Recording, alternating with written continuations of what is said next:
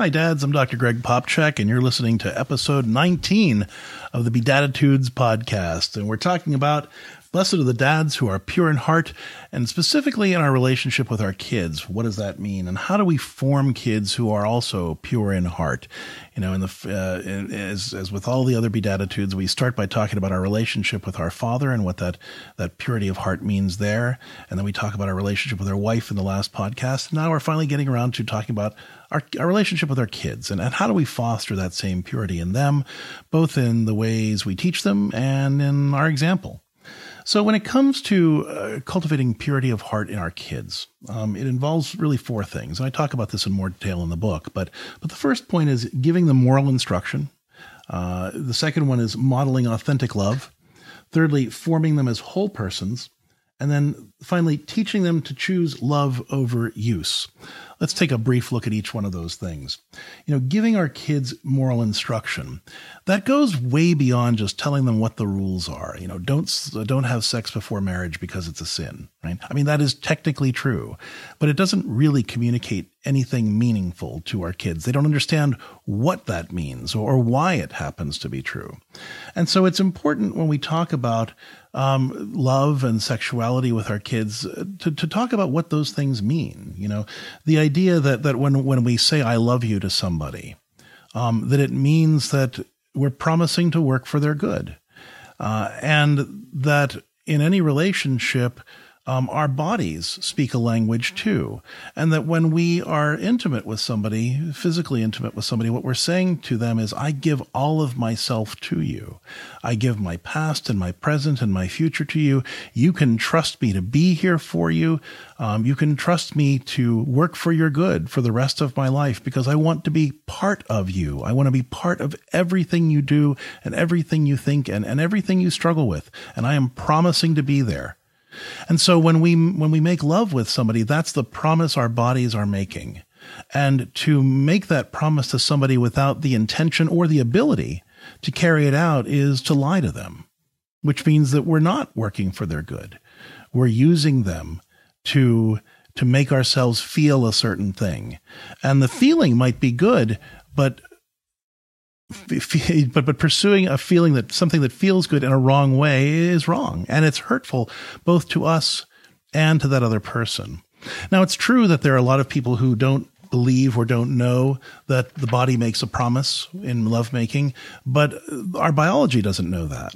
You know, research shows that when a person makes love with another person, that initiates chemical reactions in the brain that form a bond between you and that other person. And so even if you psychologically aren't intending to make a promise to that person to be all in, to be part of them, your body reacts as if you have become part of them. In fact, when a couple breaks up, their body responds to them the brain responds the same way the brain would respond if you had a broken arm or a broken leg. A part of you is broken. And the more intimate you've been with a person, the more that tends to be true. So our bodies know that we're making a promise, even if we convince ourselves that we're not. So giving good moral instruction means talking to our kids about the meaning of the body and what love really means and how our body communicates certain things about love, and that we want to make sure that we're never lying to another person, pretending that we can give them more of a commitment than we are actually either able to or capable of based on who we are, where we're at in our life, in our state of life, and making sure that everything we do with another person is true and honest and rooted in that desire to work for their good. Secondly, modeling authentic love is an important part of that purity of heart. You know, and how do we treat our wife? How are we affectionate? Are we affirming? How do we demonstrate healthy affection in our homes? You know, kids are much more likely to engage in unhealthy relationships, unhealthy physical relationships, when they haven't experienced a proper amount of healthy affection in their homes growing up. And why is that? Well, because you know the difference between healthy and unhealthy touch. We are created for touch. Our bodies crave it. In fact, the social brain, the part of the brain that's responsible for all of our social functions, including empathy, including self-regulation, including moral reasoning, all of those things that enable us to be able to understand and sympathize with another person and create strong relationships, those brain structures are fed by affection. And the more affection we receive, the more those parts of our brain come alive and enable us to participate in healthy relationships. When we are affectionate with our kids, when we demonstrate healthy affection with our wife, and our kids can see that, they know what healthy affection looks like and what it feels like. So they're less likely to settle for counterfeits. When a kid is raised in a household that's not affectionate, they crave that affection and they are easily tempted by anybody who's willing to offer that affection to them, even if that person is unhealthy.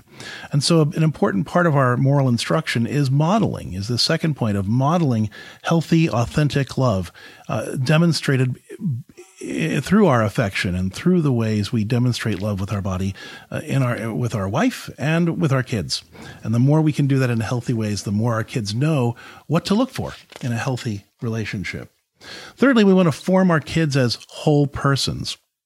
And we have this tendency to think that if I've communicated the rules about Catholic sexuality, then I've done my job.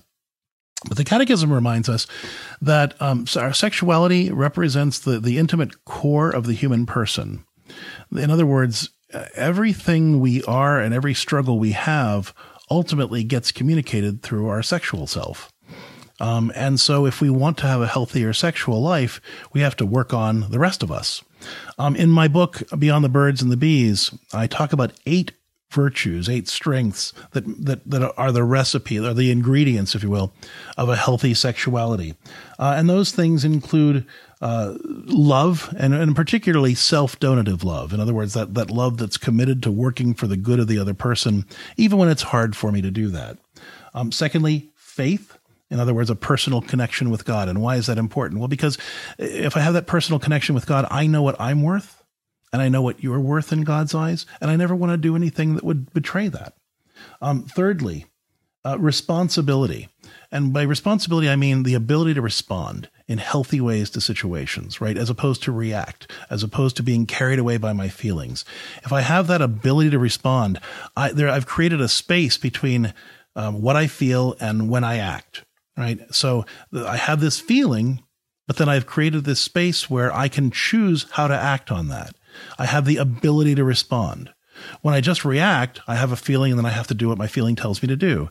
So in teaching our kids to be responsible, to have the ability to respond as opposed to react, we are teaching our kids how to have a healthy sexuality. Respect is another quality that's essential here. You know, is a child capable of speaking respectfully? And what does that mean? That means ultimately talking to another person as if they're a person, right? Not just something that gets in my way or something that irritates me or something that is an obstacle to me. I see you as a whole person and that you deserve to be treated well in the way I speak to you, in the way I act toward you. So that respect ultimately is communicated in all of my relationships and every aspect of my relationships. Intimacy is another one of those qualities, which refers to my ability to communicate myself effectively emotionally and relationally. I'm good at talking about my feelings. I'm good at solving problems. I'm good at being honest and open and vulnerable in healthy ways with you. The more I'm capable of those things, the healthier my physical relationship is going to be. And the more I struggle with that, of course, the opposite is also true.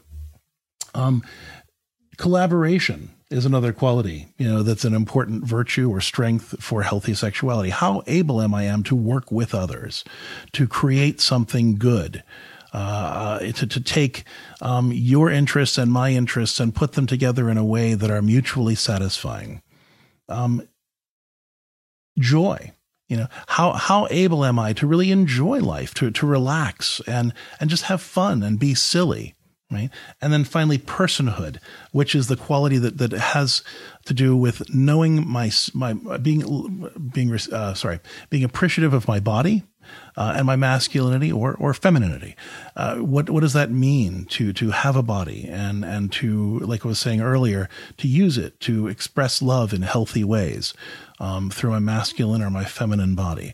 And the more I have a sense of these 8 qualities, the more I have a healthy sexuality. So, as parents, we often think, well, my kid's not doing anything wrong, so therefore they're a good kid and they have a good sense of what to do in their romantic relationships when they become teenagers or young adults. But if they don't have these 8 qualities in spades, then we can't trust that they will have healthy romantic relationships and ultimately a healthy sexual relationship in their adulthood. We can't trust the purity of heart, because purity of heart is the fruit of these 8 virtues working together in a person. I talk more about this in terms of raising kids in my book, Beyond the Birds and the Bees, Raising Sexually Whole and Holy Kids, and also in terms of adult sexuality in my book, Holy Sex, The Catholic Guide to Mind-Blowing, Toe-Curling, Infallible Loving. You can get both of those at CatholicCounselors.com. So the last point on this is again, teaching them to choose love over use.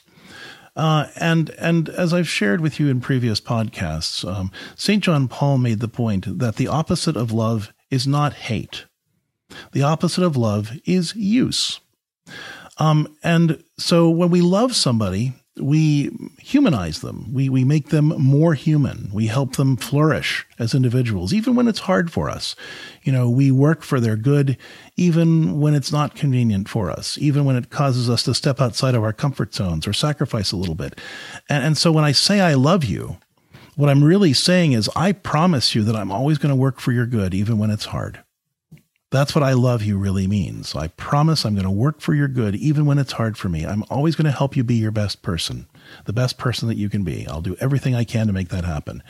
And when I say I love you, that's the promise that I'm making. Now, when I use somebody, though, that's the opposite. I'm dehumanizing you. I'm turning you into a thing, an object, a tool that I can use to accomplish my ends or meet my needs. I see you only as the thing that I use to make myself feel better. And we often think about that in terms of lust and sexuality, where we use another person for sexual gratification. But we can use people in lots of different ways. We can use our kids as slaves to go running around doing the things that I don't feel like doing. We can treat our kids as objects when we ignore them and when we don't look at their pictures that they want to show us or don't listen to the things they want to tell us. We end up using them and seeing them as objects as opposed to persons. So making sure that we are teaching them what the real meaning of love actually is, and also modeling that model of love in our relationships with them and with all the people that we know. We share in really most of our parenting books that kids as young as 4 or 5 years old can understand the idea of love versus use. You take a time where your child says something to you like, I love you, Daddy. And they said, I love you too, son. Do you know what that means? What do you mean? Well, when you say I love you to somebody, do you know what that means? Oh, right. Well, all right. So when I play with you, when we're cuddling together, when I'm reading you stories or we're wrestling and we're having fun, am I loving you then? Yeah. Okay. Well, how about that time you were sick and I made you take that medicine? Was I loving you then? I guess. Well, how about the time where I had to correct you and tell you that you were doing something wrong? Was I loving you then? Maybe. Well, all of those things were examples of me loving you, because in all of those situations, I was helping you be your best. When I'm playing with you and we're having fun together, I'm helping you be your best by, learning how to enjoy life and enjoying each other. And when I made you take your medicine when you were sick, I was helping you be your best because I wanted you to be healthy. And when I corrected you, I was helping you be your best by learning how to handle that situation better so that people would like you and you would know how to get along with other people. And in all of those different situations, even though it was sometimes hard, I was helping you be your best. So when you say I love you to somebody, you're promising to help them be their best. So when you say you love me, you're promising to help me be my best. How could you do that? And you talk about, when your child listens to you, it helps you be your best. And when your child does their chores, when the child, all those things that they do to help contribute to your well-being, by listening and by being pleasant and by getting along with their brothers and sisters and being and making positive contributions to the household. All of those things are ways that they help you be your best. And so when they say, I love you, they're promising to help you be your best, and you're doing the same for them. And you can teach kids, like I said, as young as 4 and 5, that lesson, and then build on that as time goes by, so they really understand what true love is. These 4 points ultimately enable us to effectively convey purity of heart to our kids, and model that purity of heart in our relationships with our kids in our homes. Thanks so much for tuning in. And if you have questions, I hope that you'll post them in the Home Builders Forum on the Catholic Home app. Love to see you there.